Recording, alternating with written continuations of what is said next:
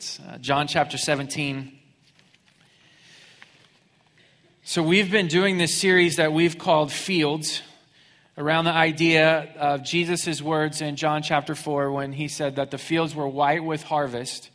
Another place he said that the harvest was plentiful, but the workers are few. So we've been trying to change the trajectory of that so that he would find all the workers that he needs here at Bayou City Fellowship. And we've come around the idea that you have been assigned a field in the same way that you might say to someone when they ask, what field of work are you in? You might say, I'm an engineer, or I'm a teacher, or I'm a stay-at-home mom, or I'm in construction, or I'm in a service industry, or I'm an administrator, whatever it is, that you would be able to describe what kind of kingdom field that you work in.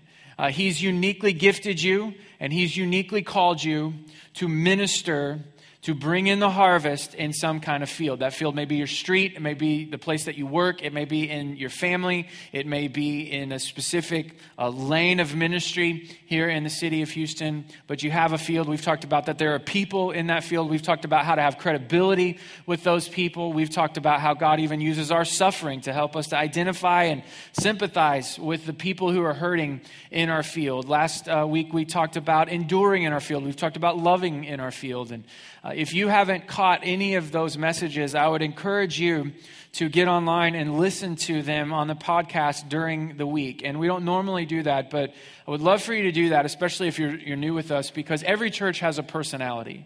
You know, if you went down to any church in this area and said, where are you getting your instructions? What are they going to say? They're going to say the Bible. That's the exact same thing we would say. They would say, well, who's the leader of your church? They would say, Jesus is the leader of our church. The exact same thing that we would say. But every church has a personality. Just like your individual children have individual personalities, churches have personalities too. And this series, Fields, is really the personality of our church. So if you really want to understand what Bayou City Fellowship is all about, then get online, listen to a few of those messages. Not only will it benefit you personally, but it will also help you to know what kind of family you are in when you come to church here. Well, we're going to start a new series today. We're going to spend the next 7 weeks just walking through one chapter of Scripture, John chapter 17. We're just going to sit together in the Word of God, which will be really great for us.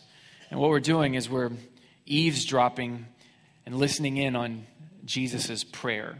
Anybody ever listened in on your prayers, or you've listened in on someone else's prayers? It can be kind of awkward, right?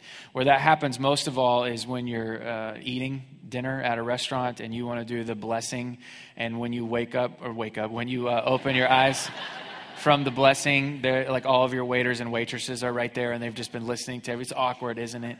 We used to have some friends who they were long-winded prayers. You know what I'm talking about. I really embraced Jesus' words when he said that we are not heard because of our many words. So I just think if you can say it shortly, you might as well just say it shortly instead of saying it in a real long way. But these friends of ours didn't really embrace that, and I just kind of check out after about 2 minutes over the meal prayer. Like if you pray longer than 2 minutes over the meal, then I just wake up. I mean, I'm just like up. I open up my eyes and I'm just going about my business because that's praying way too long. And I know I'm a pastor, but still, like you're praying even too long for me.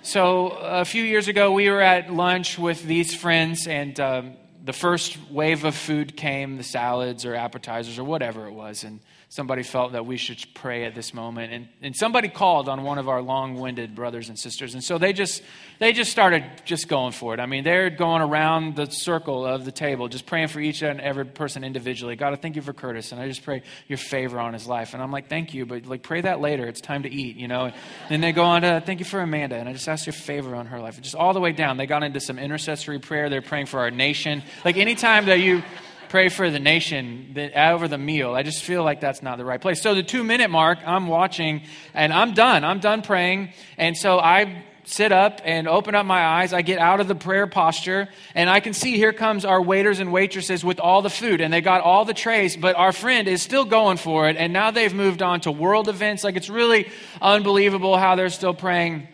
And so the waiters and waitresses get there. Thankfully, I can host them as the only one not praying at the table.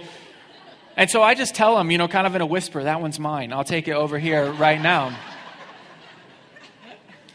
There's no sense in praying that long, you know, seriously. And you need to think about that when you go to lunch today. You know?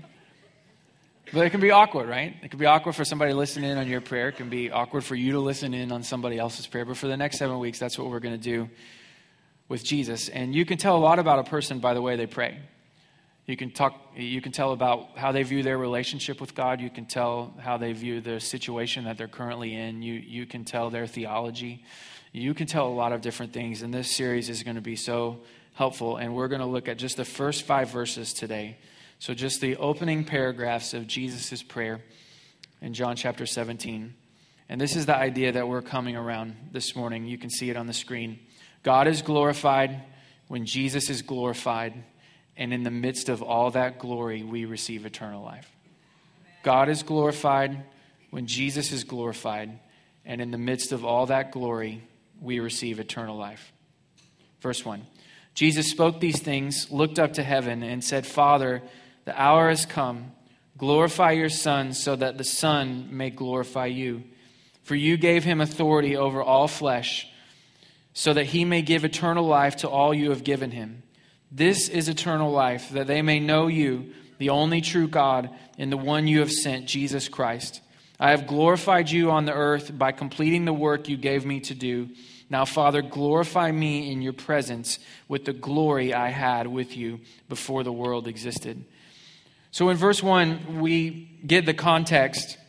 Jesus had been speaking all these things. In John chapter 13, he's with his disciples at the Last Supper, the final Passover meal. He washes their feet. In John chapter 14, he begins to teach them. He teaches them that he is the way to the Father. He is access to the Father. He in John chapter 15, he talks to us about what it means to abide in him and how we're pruned, but the pruning is for our good. In John chapter 16, he talks about the Holy Spirit. He talks about how our sorrow turns to joy. He talks about how he has victory and he has conquered the world. In John chapter 17, he prays to the Father. And in John chapter 18, he's betrayed and he is arrested in the Garden of Gethsemane. So this prayer is coming on the heels of all of this, these words that he has spoken. And he says, the hour has come. And what that means is the purpose for which you sent me here, I'm on the edge of that. I've gotten to the very edge. I'm at the starting line of the race, but I've already done all the preparation. I've already done all the training. I've already laid the groundwork. I've already set the table. And now the hour has come. This is why you've sent me. Now what? Glorify your Son so that the Son may glorify you. What Jesus is saying is shine a spotlight on me. And when you shine a spotlight on me, then I'm going to shine that spotlight right back to you. Now, you've maybe prayed this prayer before. I know I have. God, give me this promotion. And if when you give me this promotion, I'm going to give you all the credit. I'm going to give you all the glory. I'm going to give you all the honor. God, give us $1 million. That would be so fantastic. God, if you gave me $1 million, we'd tithe at least 5% of it. I mean, 5%, maybe 10, maybe 20. Maybe we're just so desperate. We'll tip half of it to your church, God. You shine the spotlight on me. You bless me like this. I'm going to shine the spotlight on you. You help my kids do this. I'm going to give you all the credit and all the glory and all the honor. And those are great prayers to pray, but rarely does God make that deal with me. Rarely does he answer me and give me what I want so that I will in return do that. And the reason I think he doesn't is because he knows that we have different hearts than Jesus. See, my heart and your heart is twisted up with sin and self-centeredness. But Jesus could pray this prayer with total purity of heart. He could honestly say, if you glorify me, when you glorify me, I will glorify you. Where if we said it honestly, maybe we would glorify him. Maybe we would shine the spotlight back to him, but maybe we would shine 70% of the spotlight back to him. Maybe we would do 50%. But Jesus could say this with purity of heart. We all have a me filter. Your me filter. Your me filter is you're only concerned about events or things that affect you and me. And everything that we take in goes through that me filter. With world news and events, when do you start caring about what is happening in Africa? About the moment that you realize that it somehow affects our country. If our country is affected, now we're concerned about things that are happening. I mean, even the flood here in Houston. At what point did you start to feel affected by that flood? I would guess for most of it, it was when we were personally affected or somebody we knew was affected and their being affected us. And if those two things weren't true, I would guess you just kind of went about your normal business and complained about all the traffic or that you couldn't send your kids to school on that one day because, you were ready. It had already been a pretty long weekend, right? We only are affected by things that affect us because we run them through Me Filter. We do that with serious things. We do that with really silly things. Like, has your favorite TV show gotten canceled? And what are we? We're outraged, right? Like, we don't ever consider that the television company is losing literally millions of dollars every time that show is on. We only care that we have been affected. That's our Me Filter. Have you ever showed up to one of your favorite restaurants and the menu changed? I mean, that's like World War III is on. Amanda and I and the kids and our whole family, we went to Pappasito's for Jackson's birthday in February, and we got to dessert time. It's a birthday, so we got to order dessert, and we got churros, and they were good.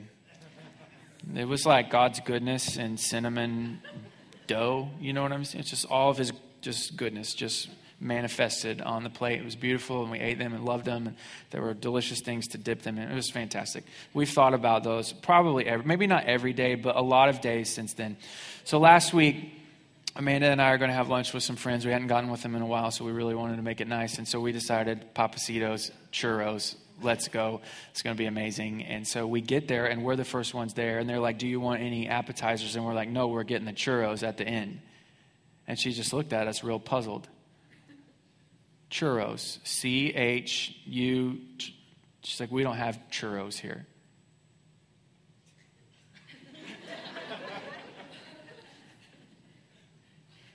What? Churros, you got churros. We came in February. It wasn't this Pappasito's, it was different Pappasito's. She's like, which one did you go to? We're like, we went to the one over on I-10. They go, oh, that's the test kitchen. I'm like, you shouldn't have a test kitchen. You should just have a kitchen. And Amanda is pregnant right now. We're having a baby on 11/11, which is great. So we're real excited about that. But you don't mess with her food right now. Like, this is not the window where you mess with her food. And turns out that they didn't get good feedback at the test kitchen about the churros. So I don't know which one of you it was. But shame on you. Shame on you. Right? But that's what we do. We run it through our Me Filter, everything. How does it affect us? And honestly, we do that with the Scripture. We do that with the story of Jesus. We do that with the things of God. We run it through the Me Filter. So when Jesus is praying things like, the hour has come, glorify your Son so that the Son may glorify you. And he's saying in verse 4, I have glorified you on the earth by completing the work you gave me to do. When he's talking about his primary motivation is not me and it's not us, but it is the glory of God that confronts that Me Filter.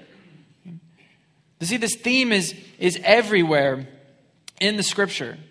Psalm chapter 24, verse 8, it says that God is a King of glory. Psalm 29, verse 2 says to ascribe to God the glory due his name. Psalm 79, 9, ask God for salvation for the glory of his name. Psalm 96, 3 says declare his glory to all the nations. Psalm 115, 1 says not to us, O Lord, not to us, but to your name give glory. Isaiah chapter 42, verse 8 says that God will not give his glory to anyone else. Isaiah chapter 43, verse 7 says, we were created for God's glory. Why did God knit you together in your mother's womb? For his glory. Romans chapter 15, verse 7, Jesus accepts us to the glory of God. 2 Corinthians chapter 4, verse 15 says that our thanksgiving, our gratitude is for God's glory. Ephesians chapter 1, verse 12 says our faith brings God glory. Ephesians chapter 1, verse 14 says that Christ redeemed us for God's glory. 2 Peter chapter 1, verse 3 says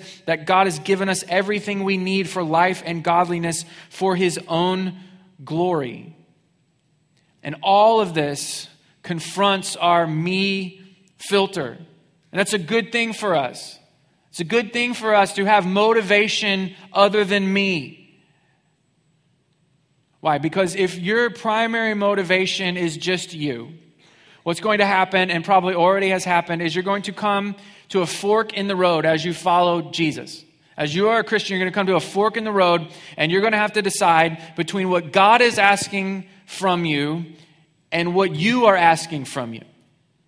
Because there's going to be a moment where that road splits in two, where what you want and where what God wants are not the same thing. And if you are your primary motivation, if everything comes through your me filter, you're going to choose to go your own way more often than not. I'll give you an example. If you have little ones, you might want to cover their ears just for a few minutes. But when it comes to our sexual ethics, we do this. I mean, there's a million different ways to offend God and choose poorly when it comes to that. There's pornography. There's just good old-fashioned sleeping together. There's moving in together. There's same-sex attractions. There's adultery. There's watching movies that are just filled with naked people. There's endless ways that we can offend God and disobey God when it comes to this. And if you are the primary motivation of your faith, if it's just all about the good things that come to you, if everything runs through your me filter, then you'll just excuse your way into any of those behaviors. You'll say, everybody does it. You'll say, how can you expect us to wait? We're in our late 20s. We've waited long enough. We're committed to one another. You'll say it's cheaper. It's just affordable. We can't afford to live by ourselves. It's just better to live together. We're going to get married anyway. We're already practically engaged. It's just the way that the world works, just the way that I was made. If you run everything through your me filter when it comes to your faith, you can make any excuse, and you will excuse yourself out of any hard choice. You're like, not me, I'm strong enough. No, you've just not been tempted enough yet. And that temptation is coming. But what Jesus does for us here is he sets a sign in the middle of the fork in the road that says, to the glory of God. And you can't excuse yourself out of that. Instead of asking yourself, instead of asking myself at that fork in the road, should I go my own way or should I do my own thing? And well, it's not a big deal. It's not that big a deal. Maybe just ask this: will God be glorified? Will God get glory from my life if I make this decision? How will God's glory be affected if I choose path A instead of path B? It's what Isaiah chapter 58 verse 8 says. It says, then your light will appear like the dawn, and your recovery will come quickly. Your righteousness will go before you, and the Lord's glory will be your rear guard. See, the glory of God is just not about what you can give God. The glory of God is actually protection for you. When you will give yourself an out, the glory of God as the signpost at the fork in the road will actually protect you from disastrous decisions. Because you can't excuse your way around that. You just have to decide, I don't care. And instead of just a me filter, some of us need to add in that glory filter, where we are as concerned about God's glory as Jesus was. So God is glorified when Jesus is glorified. Look at verse 1 again. Father, the hour has come. Glorify your Son, so that the Son may glorify you. So that's the idea. Glorify me, and when I am glorified, then I will glorify you. Look at verse 5. Now, Father, glorify me in your presence with the glory I had with you before the world existed. So Jesus, by eavesdropping in on his prayer, we know that he's always been around. Now, the Gospel of John has already told us that in the very beginning. In the beginning was the Word, and the Word was with God, and the Word was God. But here Jesus says it himself. I was with you before the world even existed. Before we created any of this, I was with you, and I had glory. I want you to turn to Psalm 104. Psalm 104, verse 1.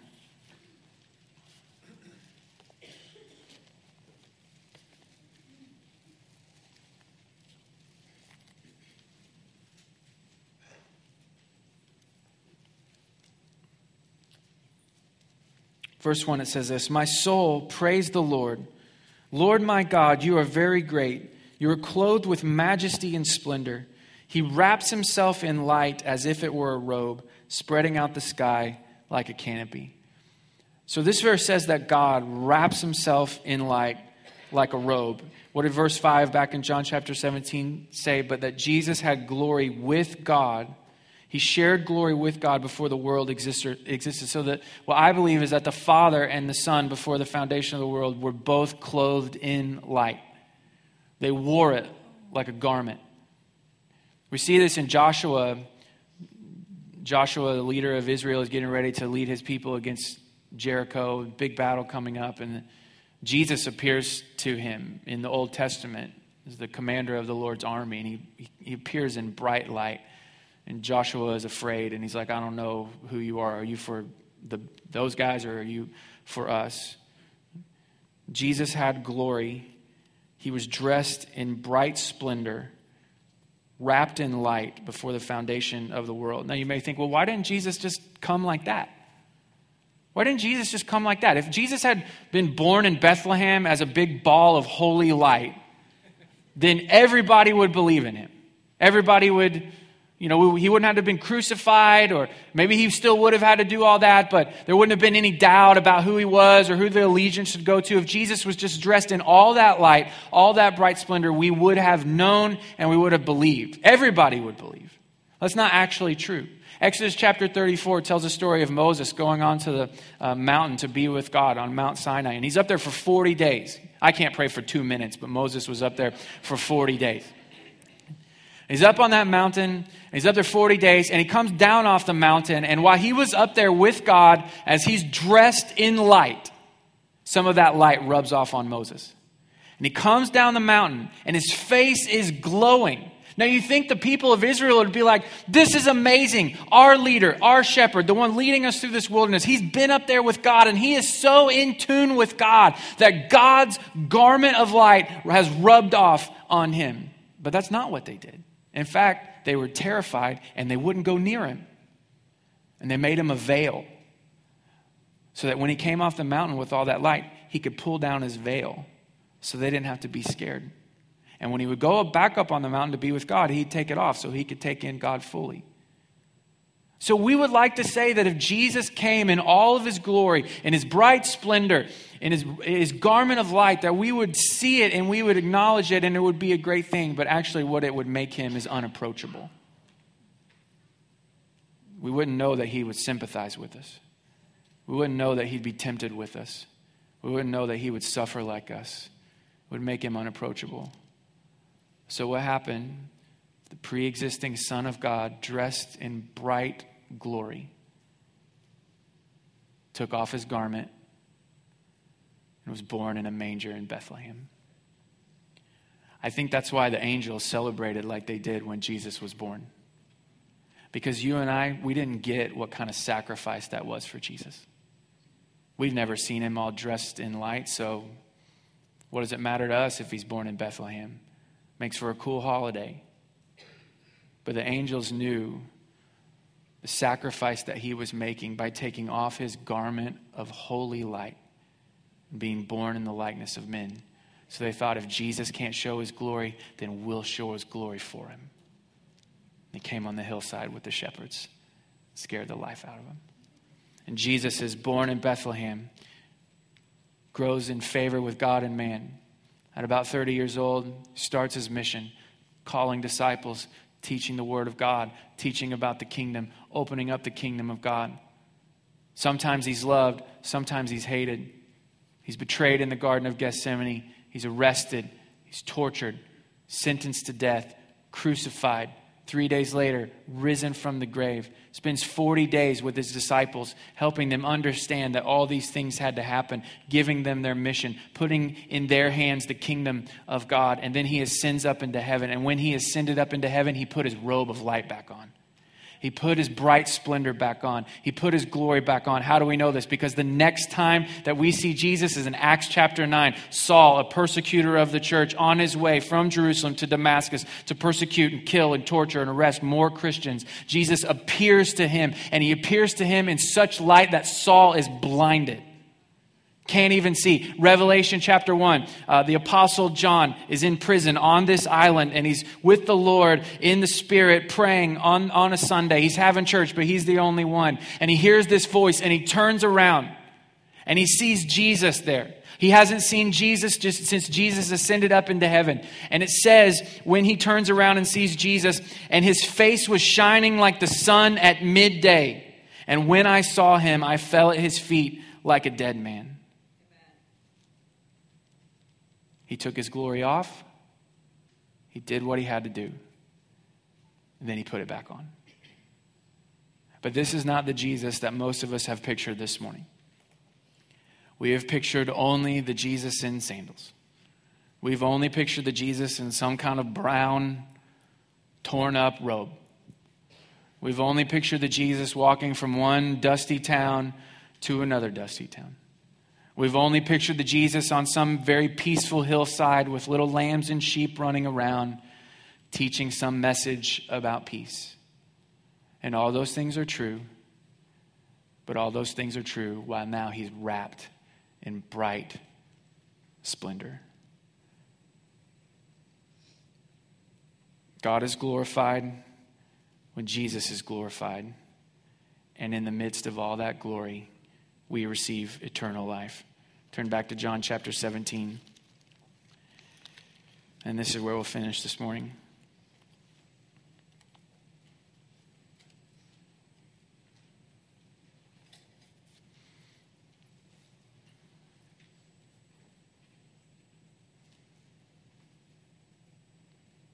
Verse 2, for you gave him authority over all flesh, so that he may give eternal life to all you have given him.